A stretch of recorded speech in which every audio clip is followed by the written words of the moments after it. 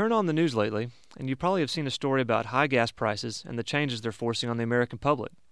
One change I keep hearing about is the increasing use of bicycles instead of cars to get around. Supposedly this is going on around here as well, although I can't say I've seen much increase in bicycles on the road. Maybe this is because people around here are lazy, or just set in their ways. Maybe it's because Waco is so small anyway that folks figure it doesn't cost that much gas to drive anywhere.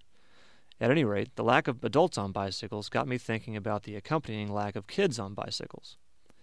As summer wound down last week and the kids started back at school, it occurred to me for the first time that I had not seen a kid on a bike all summer. I don't know if I'm driving on the wrong streets or if the bike set all congregate in one place now. Either way, I'm not noticing them out. This absence extended to every place bike-age kids gather all over town. Pools, movie theaters, gyms. Specifically at the pool this summer, I noticed a lot of moms in SUVs pulling up at opening and closing and picking up or dropping off one or two children for the day. The bike rack by the gate remained empty all summer. This is a pretty stark comparison to my days as a 10 to 12-year-old in Waco. My bicycle was pretty much my only form of transportation during those summers. My mom would drive me places if it was further than 10 miles, but under that I was on my own. Not that I minded. My friends and I could get about anywhere we wanted on the bicycles, and do so on our own schedule.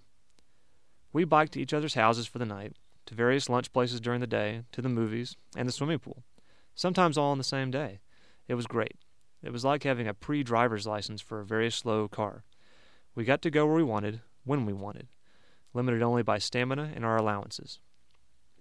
I'm sure our mothers worried about us being on the road, but despite our youth, no one got hurt, lost, kidnapped, or run over. Of course, none of us wore helmets or pads either, so severe injury was certainly a possibility, although it never materialized. When did this freedom disappear? I can only think it must be quite frustrating for the average preteen around here to have to depend on their parents to get everywhere. Likewise, it must be a time drain on the parents to ferry these kids around by ones or twos. I know the news media would have you believe that child molesters and killers are waiting just around the corner for your child, but I have trouble believing that Waco is all that dangerous. As long as the kids know the rules of the road and have some decent common sense, it seems that some freedom of movement would probably do them some good. Personal responsibility and self-determination and all that. An added benefit, and I can attest to this, is that after hauling around on a bike all day in the summer, you're usually too tired to do anything but go straight to sleep that night. Let's see if that consideration doesn't put some bikes on the roads next summer.